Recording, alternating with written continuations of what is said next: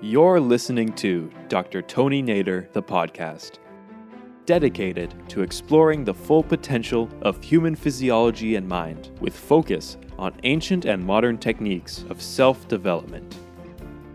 Spend some time with Dr. Nader, who is leading the way in the science of consciousness, and begin your journey to better understanding the relationship of mind and body, consciousness, and physiology right now.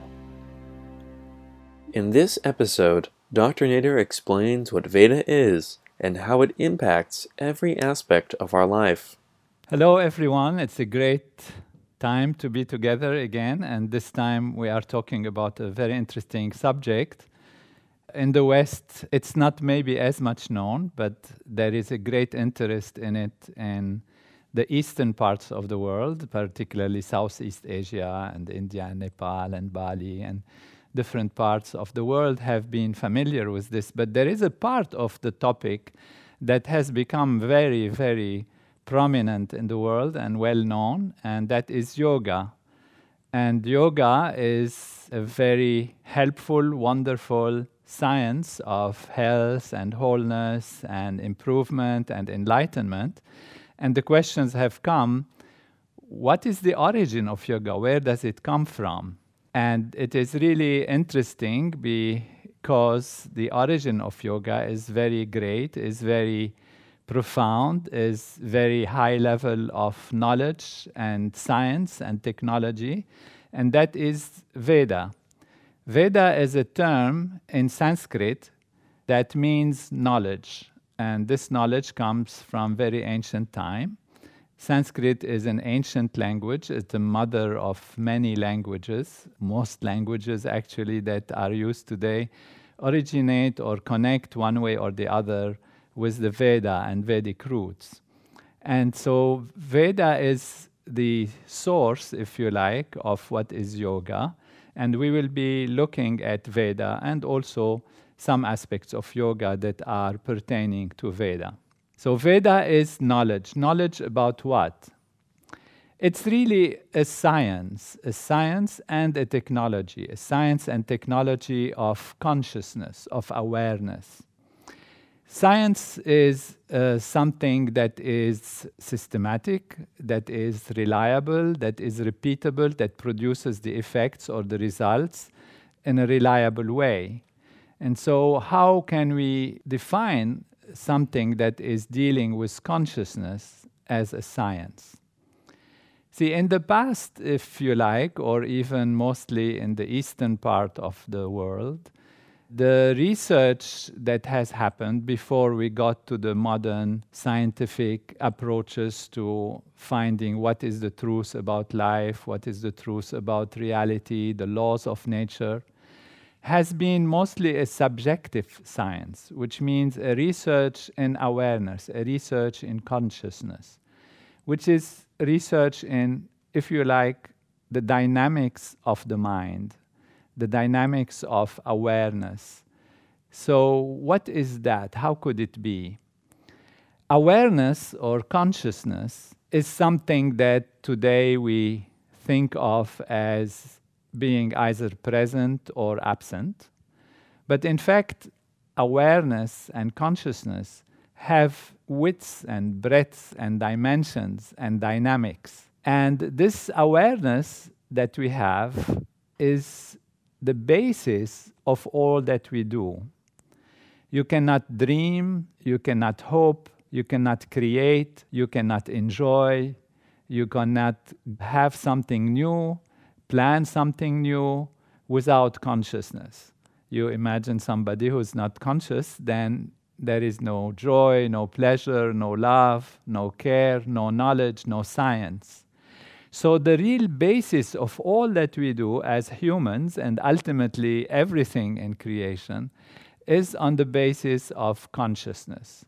So the ancient times, and particularly the continent of India and Southeast Asia and that part, the people who were the scientists of the time, if you like, they delved deep into their awareness, into their consciousness.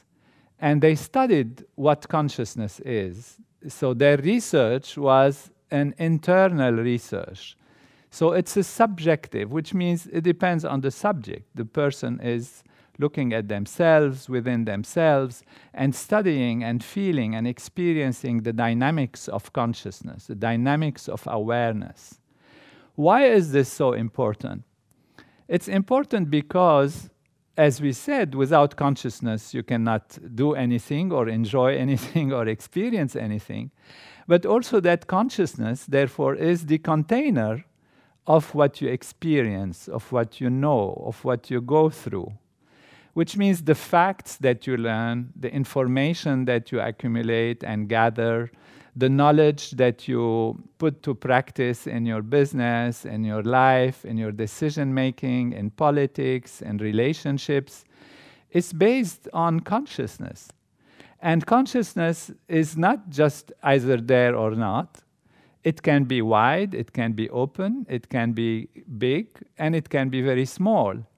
And we take this as, let's say, a container. A container, you have a basket, and in this basket you want to put knowledge, you want to put facts, you want to have potentialities and abilities and all of that. So if the basket is small, then no matter how you try, after a while, when you put more facts, then it spills over, and then nothing remains. And therefore, the awareness of the individual, like a container, has to be expanded so that we can put more information in it. And therefore, the container of knowledge, the awareness, the consciousness of the individual can be expanded and expanded and expanded. The beautiful thing about what these scientists of consciousness, and they used to call them rishis or seers or knowers of the Veda or knowers of reality, ultimately, as they have been diving within themselves and expanding consciousness, expanding awareness, they were able to expand it till infinity. And that is the beauty of the human being, the beauty of our nervous system, of our capacity, is ultimately we can enliven all aspects of our nervous system, of our physiology also, which is related to our way the nervous system works, and therefore the consciousness, the quality of our consciousness, the depths of our consciousness, the breadths of our consciousness. And we can expand it, as they have found, to actually become unbounded, unlimited. So we make actually the container of knowledge, which is the individual human being, truly unbounded. And that happens also in the physiological way, because we see that the studies that we have done, for example, on transcendental meditation, which is one of the techniques that, of course, we use today as a modern technique, and it's used generally, but of course it had a different name in Sanskrit and in the past, but it's part of yoga. That is a supreme yoga, which actually allows the individual to expand their awareness, which means the container of knowledge becomes so big that becomes really infinite and bounded. And in the Vedic tradition, in Sanskrit, they say, Aham Brahmasmi, I am totality. The term Brahman means actually totality, wholeness. So by discovering that one has within oneself all the different dimensions and possibilities and can expand their awareness and their container of knowledge to become infinite, makes the individual feel and is totality and wholeness, because one can have a direct awareness of totality. Now, that totality is not just an empty container. It so happens that it has dynamics within it. It has silence, which is infinite and therefore unbounded, no limits to it, but it's also dynamic. It has dynamism within it. And thanks to Maharishi Mahesh Yogi, who comes from the Vedic tradition, that I have personally learned, and he has been teaching to the whole world, what truly Veda is. That Veda, in fact, is the dynamics of this infinite field of pure existence, pure being. So there is the silent value within, and there are the dynamics within it. And these dynamics actually are the source of all that emerges in the universe.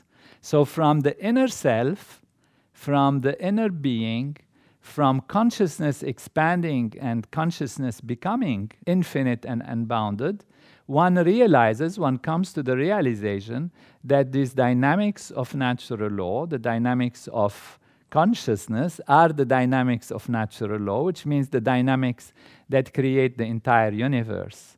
Now, when we look at this as a philosophy or a thought, fine, it's a beautiful philosophy. Some people have made out of it even different belief systems, different ways to think and to live one's life. It's really, nevertheless, as Maharishi brought it to light, a science of consciousness, a science of experiencing consciousness and of knowing the dynamics within consciousness, the dynamics within the reality of one's own being, one's own origin. Now, if we were to say, well, okay, sounds nice, but how do we know it's true? Is there something that proves that it is correct? How does it relate to our modern understanding? And when we look after so many years, when the Veda has declared that there is a field of pure being that is the source of everything, science have been probing from the other side. As we said, the scientists of the ancient times have been on the subjective path, trying to experience and know reality from within, from the subject value. In the West, mostly, but also, of course, in different parts of the East, the people have been saying there are so many different theories about things. How can we prove what is true? So we had, of course, what we call the objective science. The objective science is the science that makes us study things without the subject being involved, so that we study the object, the molecules, the atoms, how they are made, where do they come from. And then you can go to the time of the Greeks, where they said that everything is made out ultimately of some indivisible particle, which let's call it undivisible, and they call it atom. Atom in Greek means undivisible, actually, which means it's the last thing. If you take anything and you start cutting it into small and small pieces, you come to a point where you cannot cut it anymore, and that would be the atom. And the whole universe is made out of this atom.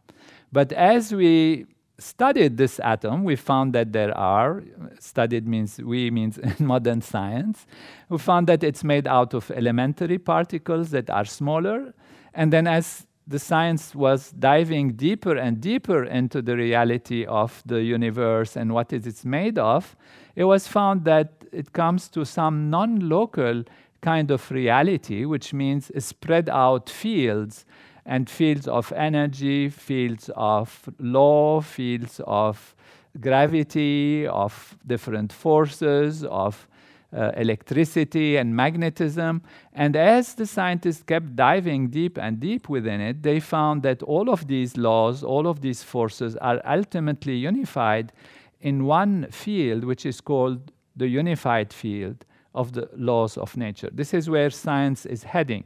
Now, there was this quantum mechanical aspect, then the quantum field theories, and then now they are coming to the unified field theories that actually describe the universe in the same way as the ancient scientists of consciousness from the Veda, have described the reality of everything. So this is very important to realize that in this ancient system, it's really been a discovery that on the reality of today's understanding of the universe and what it is made of, we come to the same conclusion. But Veda is not just this particular aspect, which is a technology, the part of the knowledge that is a technology, which means it allows us to dive deep within, as we do in transcendental meditation, and reach that field of pure consciousness, of pure awareness, which is an expansion of our ability to do things, etc.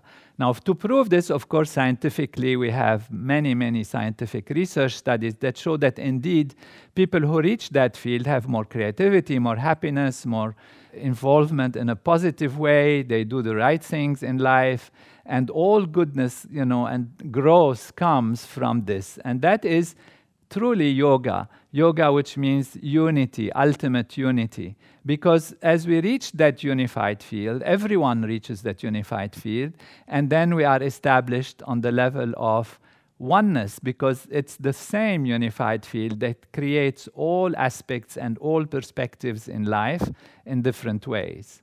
Now, those who are listening, of course, from the land of the Veda, from India and other parts of the Southeast Asia, they will say, but Veda is not just that. It's not just yoga. And in fact, it's not, of course. Yoga is the ultimate, and we started with the ultimate to see what has happened, what is the reality. Unity is the ultimate value.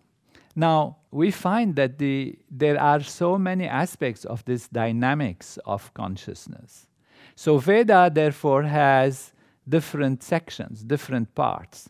Because it produces all of these aspects of the universe, like we have said in science, there is the gravity, there is electromagnetism, there is different dimensions of weak forces, strong forces, and all of that, even though they all come from one unified field.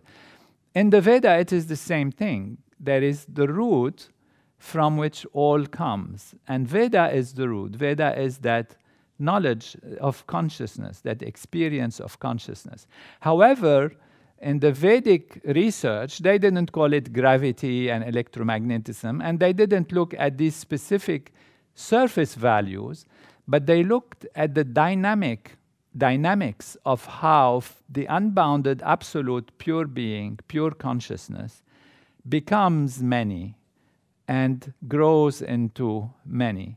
So it's the one value that becomes many, and that is expressed in the Veda, Ekoham Bhayosyam, which means in Sanskrit, I am one, may I be many.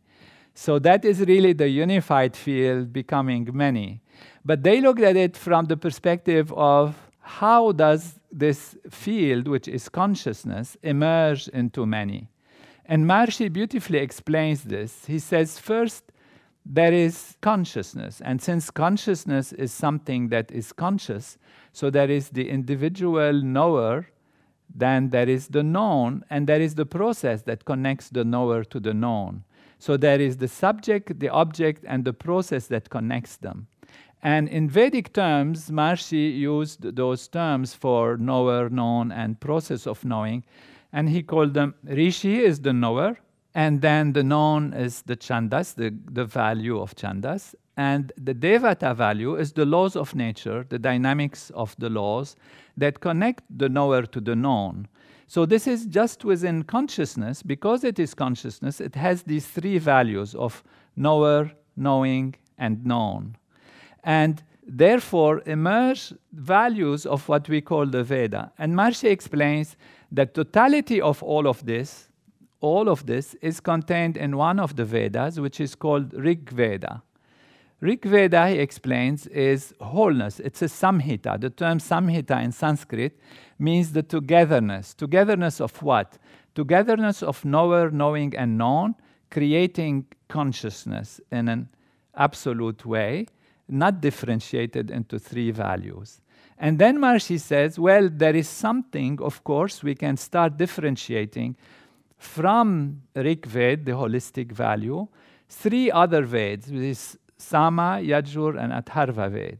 And these three values of the Veda are related. One is to the knower, that's Sama Veda, one to the process of knowing, Yajur Veda, and one to the actual object of knowing, which is Atharva Veda. So on the surface level, if you take this literature and you start reading it, you see where it is. How does it explain? It doesn't explain it like that. But it took really Maharishi to see why and how this has happened. And he explained something very profound about the Veda. And that is, it's not just a philosophy. So it's not about reading it and translating it and understanding it on the surface level. It's actually the reverberations, the dynamics of the reverberations of the laws of nature as they manifest from one absolute field into surface manifestation.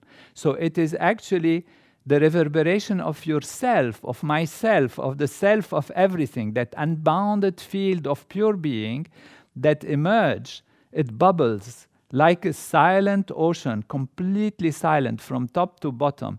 And then in the bottom of it starts a wave, and a wave grows, and a wave grows, and becomes more surface and more surface, and it reverberates. And you start what? Feeling vibration, reverberation. And this reverberation, experienced by a human nervous system, they become sound. They are felt as if sound. Of course, it's a thought because it's the inception of sound, but the origin of sound is a deeper sound, a silent sound, more silent sound, more silent sound, until it's totally silent. And then if you go in the other direction, from total silence, a barely fine thought, and then a barely expressed thought, and then a thought, and then a sound as you express it on the outside. So the Veda is sound that is being expressed, but it is sound and silence. So it's the dynamics of how much sound, how much silence, and how they relate to each other. And that is really the true value of the origins of Veda, these 4 Vedas that we just mentioned, Rig Veda as a holistic, Sama Veda, Yajur Veda, Atharva Veda. It is their sound value that is important.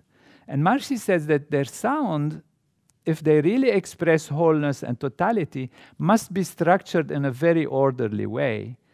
And it was possible through his vision and his analysis to see that these sounds are organized in a beautiful mathematical way, in a very, very profound structure based on these values of Rishi Devata Chandas and how they emerge into multiplicity and multiply themselves. And he has shown how the nature of things influences that, their own nature, which is what he called his Apaurushaya Bhasha, his uncreated commentary on the Veda, that shows how nature is structured.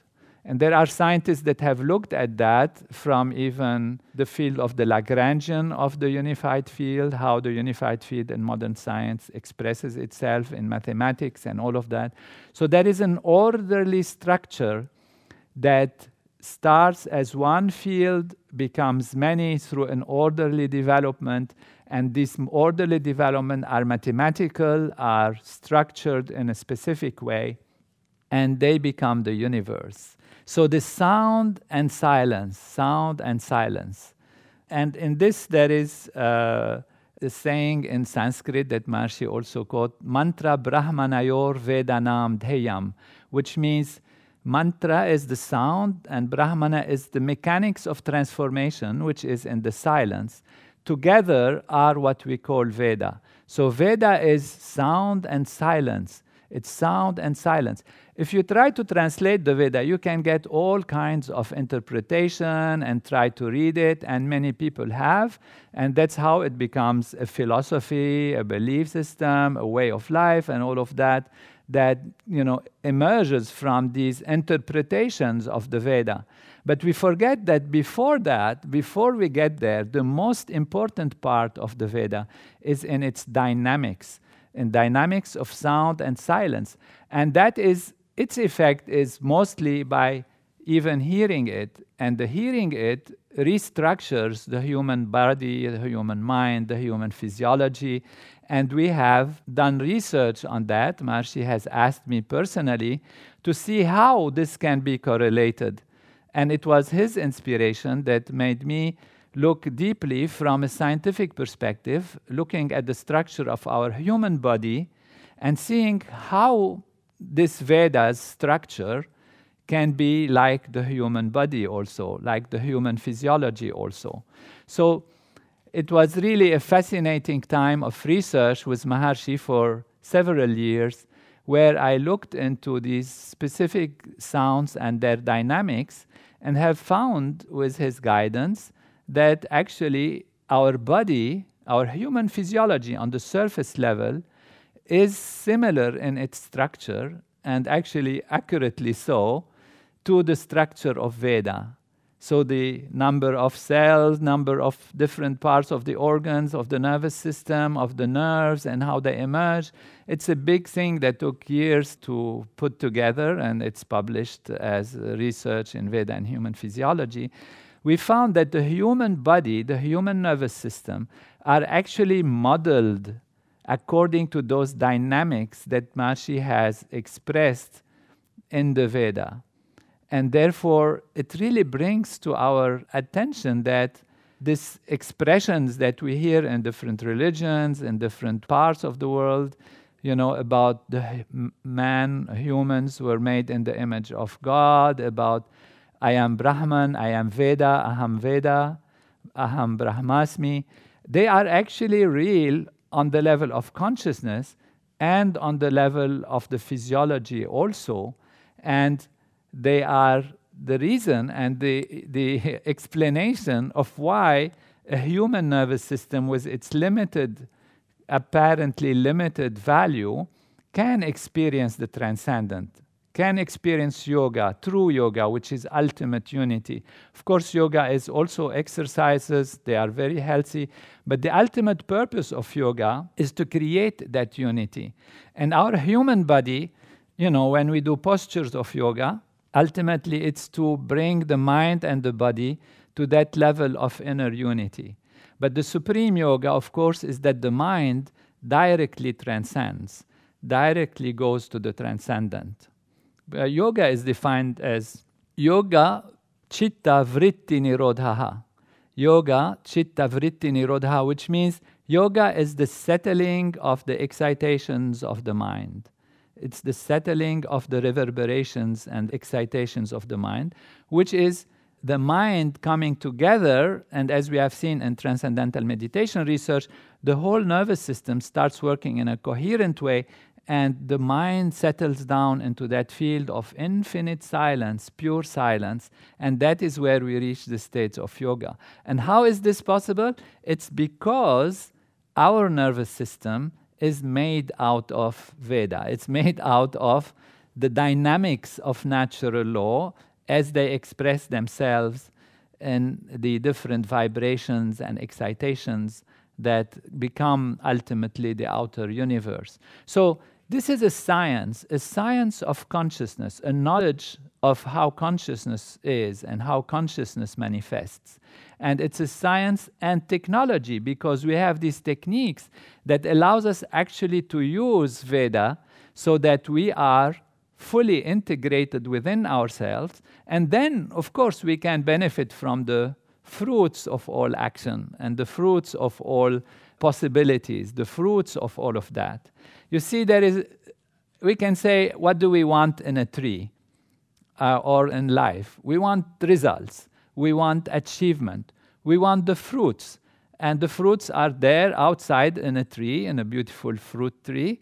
But if we forget the roots of the tree, then we cannot enjoy properly the fruits. If we don't water the root, we don't get the fruits. So by going to the self, by using this technology of consciousness, by aligning ourselves with those reverberations and dynamics of natural law, we make the fruits more healthy, more full, more in numbers, and we can contain them, we can play with them, we can make them happen. So there is no contradiction between inner value and outer value.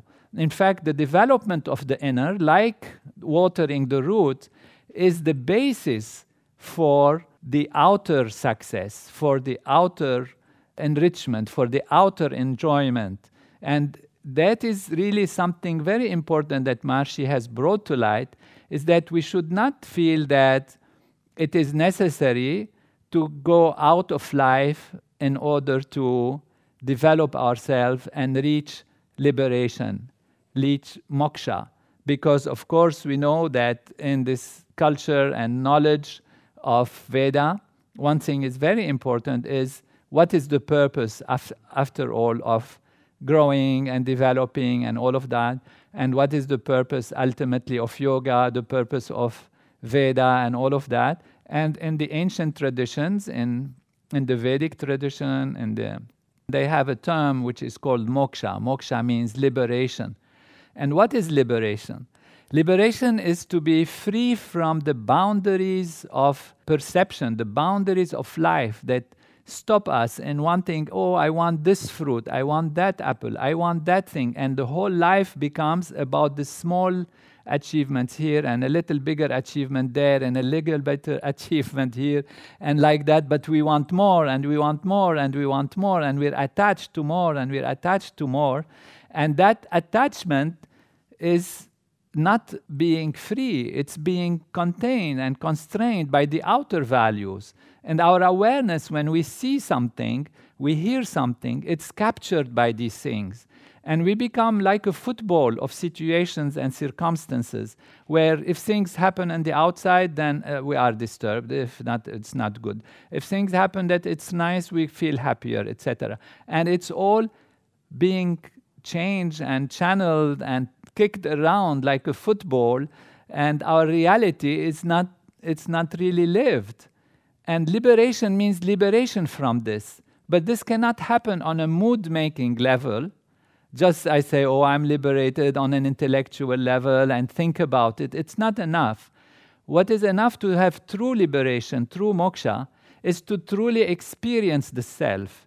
Experience the self of being unbounded, of being infinite, of being beyond this. And it's such an attractive, wonderful state of being that the mind wants to go through it. And in transcendental meditation, we use this quality of the mind wanting to go for more and reach that state of infinite liberation, transcend, go beyond the limits of life. Now, it has been misinterpreted that if you transcend and you have to go beyond, you should go hide in the cave and not talk to anybody and all of that. But that's not what Maharishi has brought. To the contrary, he said it is by establishing that infinity within us that we can be most productive, most happy, most rich, most enjoying and creative and helpful to our society. And that is said also in the Veda, Yoga sta kuru karmani, in the Bhagavad Gita, established in being, perform action. Established in the self, perform action. So the action is most fulfilling, most enriching for one's individual and life as a whole. So that is really the essence and clarity and purpose and wholeness of Veda. Now, we talked about 4 Vedas, but Veda has many, many branches. And another time we will talk about them. But Maharishi has organized them as 40 different aspects. You have Nyaya, Vaisheshika, Samkhya, Yoga, Karma, Mimamsa, Vedanta, Shiksha, Kalpa, Vyakaran, Niruk, Chand, Jyotish, and all of the different aspects of course, Upanishad, Aranyak, Brahmana, Itihasa, Puran, Smriti, you have the Pratishakyas, and all of these values are different branches of the Veda.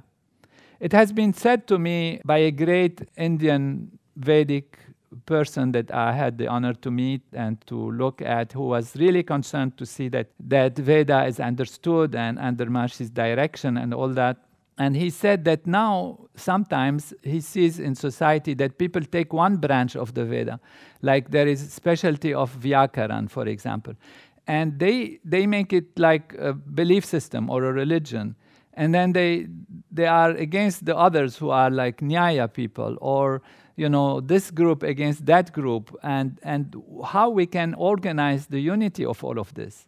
And for this, of course, Maharishi brought to light that these are different dynamics of consciousness. It's like you're saying, I am the hero of gravity, and the other one says, no, I am the hero of electricity, and the other one, no, I am the hero of magnetism, and no, I am the hero of the weak forces in nature, and I follow this aspect of nature, and I follow this aspect of nature. But to have diversity and to have fullness of life, all of these have to be together. For a plant to grow, it needs water, it needs sun, it needs the air, it needs dryness, it needs heat, it needs wetness also. But when you look at these, they seem to be different one from the other. Too much wetness can spoil the plant. Too much dryness can burn the plant. Too much heat can also dry it. So all of these, however, are needed in a balanced way for the plant to grow.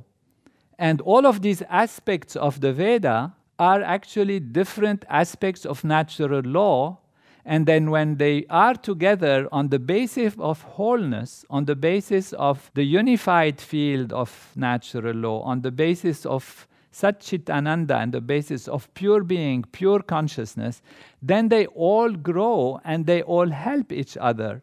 And therefore there is no contradiction as long as we look beyond the surface and see the source of all that there is and find that this is ourself, and then grow in wholeness. Now, we have all of this in ourselves. We have Nyaya, Vaisheshika, Sankhya, Yoga, and the research that I have had the honor and joy and fulfillment to do with Maharishi under his guidance has shown that all of these in their structure and their function, they are present within our human physiology. And all the dynamics of natural law that are talked about in the Veda are present in our body. And therefore we have, even on the physical level, the instrument that allows our consciousness, that allows our awareness to live wholeness and to live totality. And there is no contradiction. In our body, there are hormones that help to increase metabolism, that are hormones that help to calm metabolism. There are things that increase blood pressure, there are things that decrease blood pressure, and they work together. And it's by working together that they allow us to be dynamic and active and creative in the outside world. And the Veda as a whole is all of that. There is no contradiction within it. Ultimately, it's one unified field, one aspect of wholeness, of totality that expresses itself into multiplicity. And if we are established in that, then we can achieve maximum, live maximum, and actually have 200% of life, 100% inner, and 100% outer. And therefore, Veda is knowledge. Veda is a science and technology of consciousness. People can make out of it a poetry, they can make out of it a philosophy, they even can make out of it a belief system. It is all right if they like it, but it's actually a science. And it doesn't matter who discovered that science. Science is true about natural law, as Maharishi used to say also. It is not because Newton discovered the forces of movement and gravity and explained them that they have become English. And in the same way, we see Veda as universal because it is about natural law, about total natural law, and about developing the full potential of the individual. And with great respect and adoration for those who have discovered it, we of course say that it's not necessarily at all belonging to one specific belief system or one specific way of life or one specific idea, but it's a holistic value. Of course, if we translate the Vedas, we find also in the different branches wonderful suggestions and techniques about living well, about health, like Ayurveda, about architecture like Sthapatya Veda, about music like Gandharva Veda, and all of these are to keep from all sides the individual life in tune with natural law. And these are like yoga and its aspect of physical exercise, also and its aspect of mental reality of developing higher states of consciousness, or in Vedanta, which explains the ultimate unity of life, or in stories like and events that are recorded, such as, for example, the Ramayana, which gives the story of natural law, how it develops in a way that is on event level, on a story level. And even this Ramayana has been found, again, I have been very honored to do this research with Maharishi's guidance, has been found to correspond to the physiological functioning. So all the aspects and characters of the Ramayana, they are a description of natural law, of the laws of nature and how they manifest, but in a story form, in a telling form, and that is available in our own human physiology. So it's a joy to have been with you. It took a little longer today, but The Veda can take years to explain. And if we have time, we can take some questions. We have wonderful questions, I am told, from great people all over the world, and particularly also from India. So even I see we are honored that from the Ministry of Human Resources, there has been a question.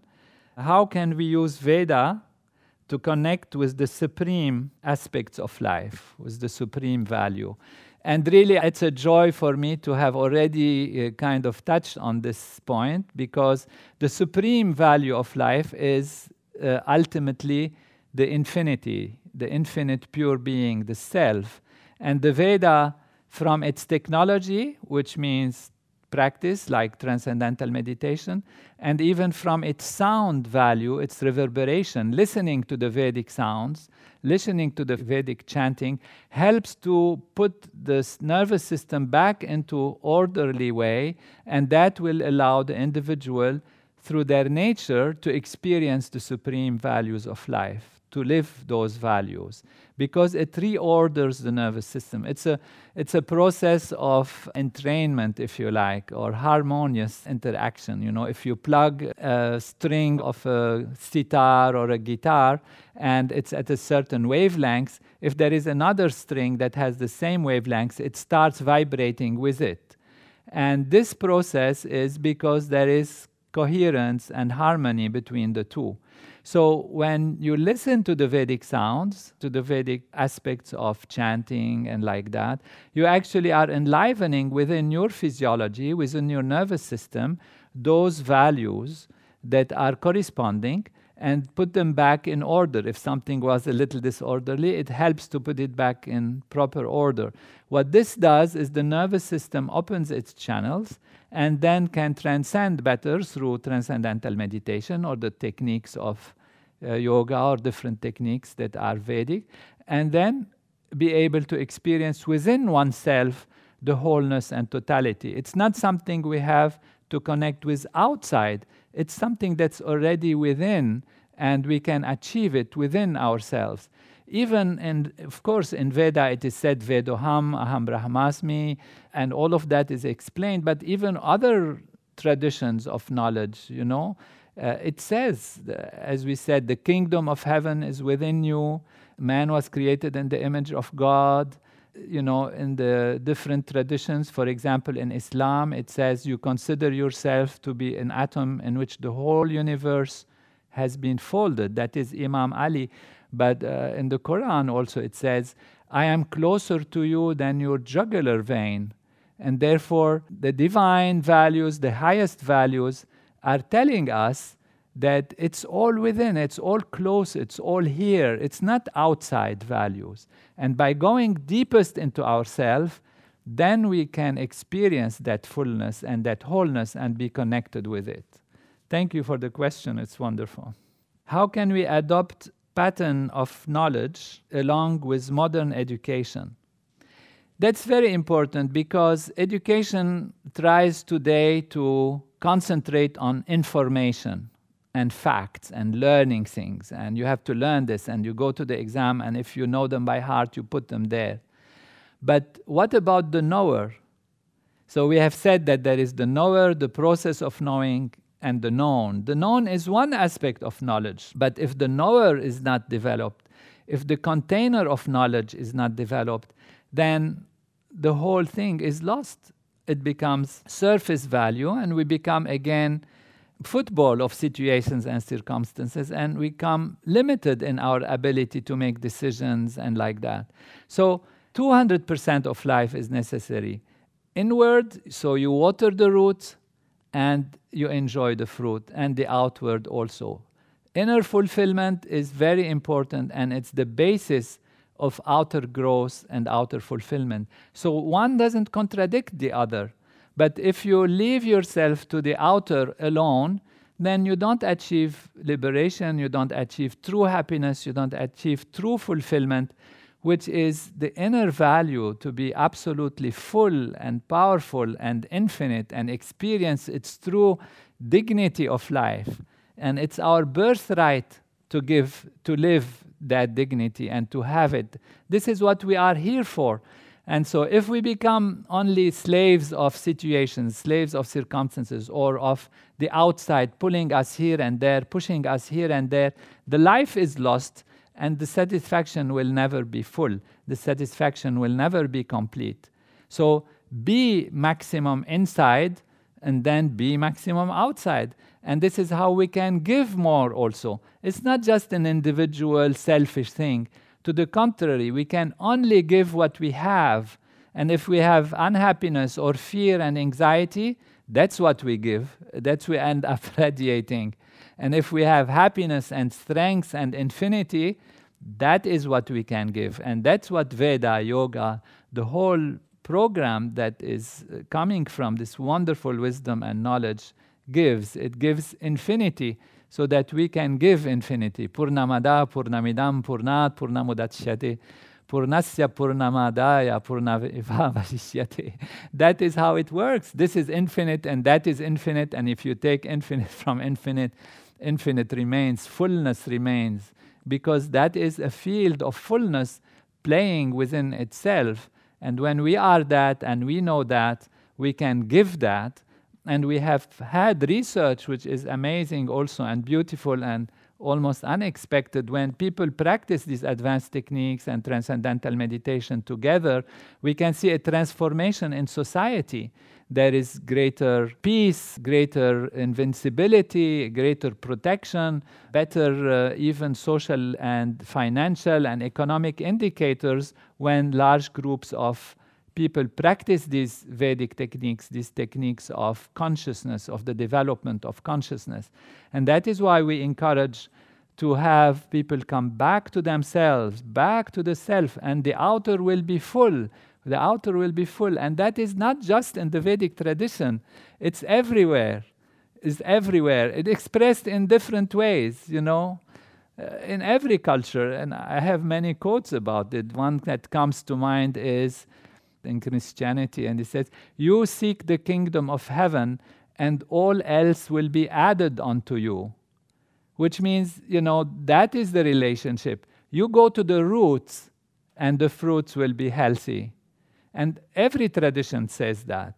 So it's really wonderful coordination, wonderful symbiosis, and together grows inner and outer. There is no contradiction, to the contrary. The inner is what strengthens the outer. How can Vedic knowledge be useful when our educational institutions, society, is only geared to test scores? Yeah, it's actually the theme that we have been discussing a lot, which means our society is interested in scores, in results, in facts, and you have to go to the exam and you have to put these, and if you don't get the good marks, then you don't succeed. So we have to be maximum within ourselves, and not to mind, we will be able to have great test scores. It doesn't matter if society is like this, and do it with fullness, with enjoyment, and with greatest creativity. So the problem with the education that has only test scores that are a problem is because they forget the individual, they forget liberation, they forget wholeness, they forget the development of the container of knowledge. And Maharishi was fond by saying, total knowledge in one brain, have total knowledge. Gaining that, by gaining which you gain everything. Knowing that, by knowing which you know everything. And that is the knowledge of the self. And once you know that, as we said, you are broadening and increasing the container of knowledge. The container of knowledge is yourself, ourself. And if the container is bigger, it can handle more knowledge and more fact. There is no contradiction. So it's fine to have facts. It's best, of course, to have one's ability to handle facts be full, so that handling the facts is no more stressful, is no more imposing, is no more damaging.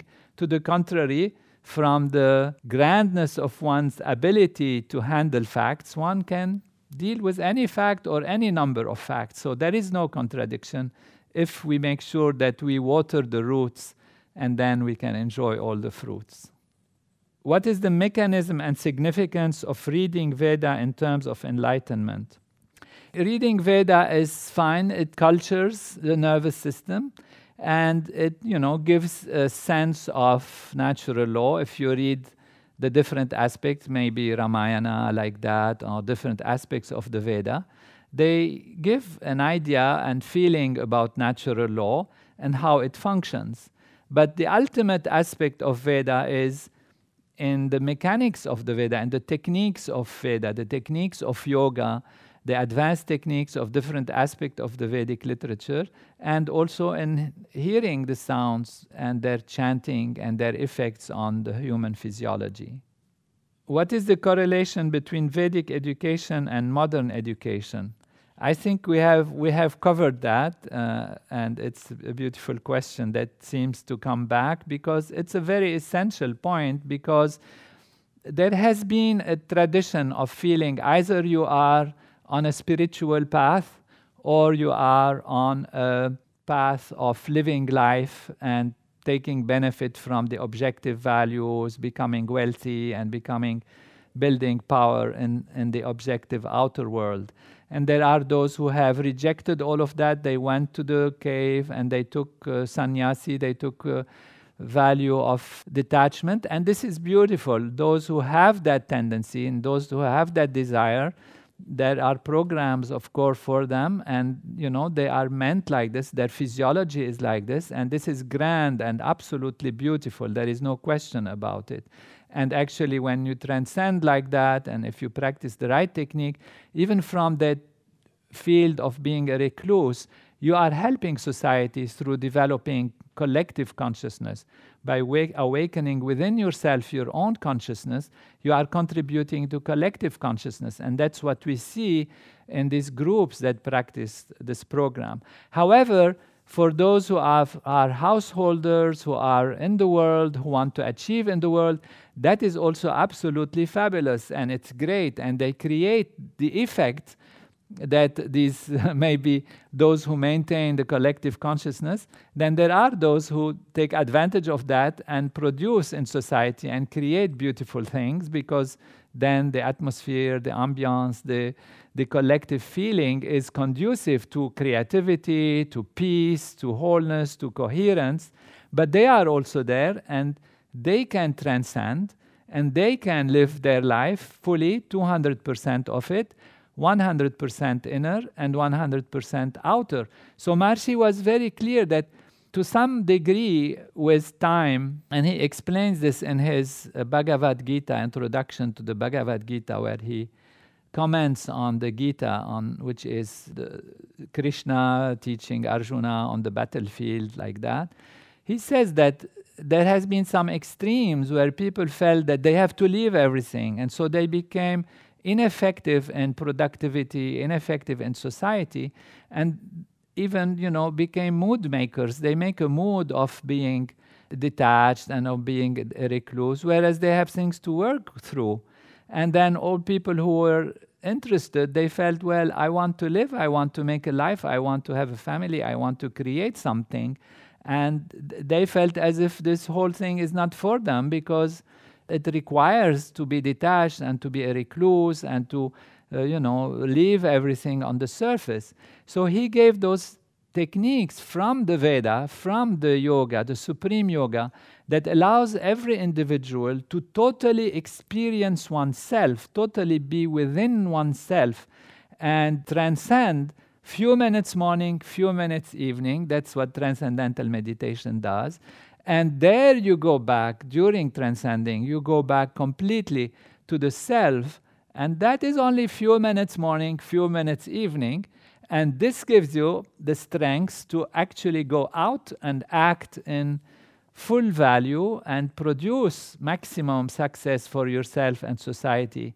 So spirituality is like the roots, and watering that root, watering being, the self, allows objectivity and success in life and dynamic action to be more fulfilling, more creative, more progressing, and more creating waves of fulfillment for the individual and for society.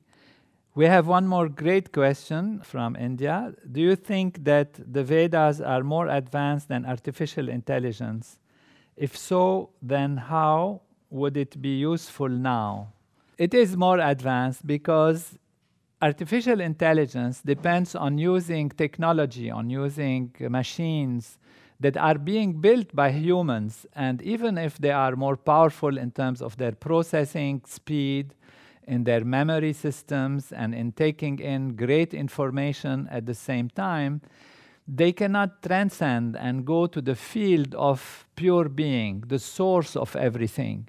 The Veda is actually the dynamics of natural law that comes from that infinite source of intelligence and creativity that creates the entire universe. And by aligning ourselves with that source, we can overcome any damages that even or mistakes that artificial intelligence can do. So it is very important actually in this time when artificial intelligence is starting to dictate to the world what to do in agriculture, what to do for this, what to do for that, and even strategies are planned to be using artificial intelligence for controlling others or changing crops and all of that. But there will always be hiccups and problems that can be very, very dangerous. So it is very important through this Vedic knowledge, through this ability to go back to the origin of life, this unified field, the origins of everything, the origin of creation, the dynamics that allow nature from one silent reality to become multiple dynamic expressions, and align our mind and consciousness with that field. And that is where collective consciousness rising through these technologies, through these Vedic technologies of consciousness, then we have a situation where we can be stronger, more powerful, more foresightful, more planning, more ability to see and make decisions that are in tune with natural law and allow life to grow in fullness and wholeness without damages and without risks of actually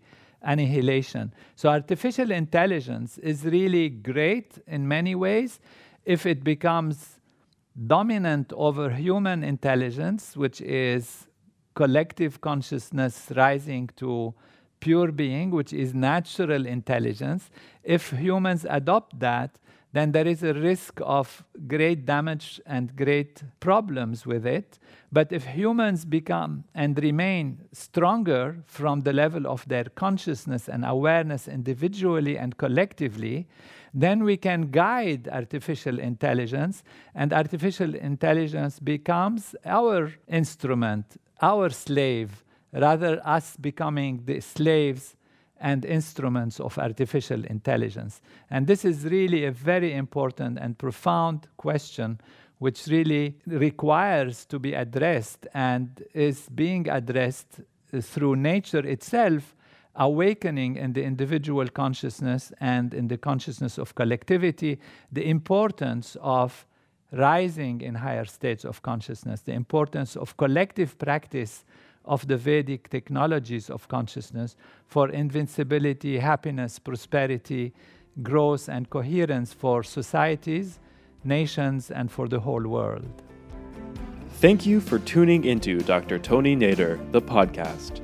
And if you're interested in learning more from Dr. Nader, please follow him on Facebook, Twitter, Instagram, and YouTube.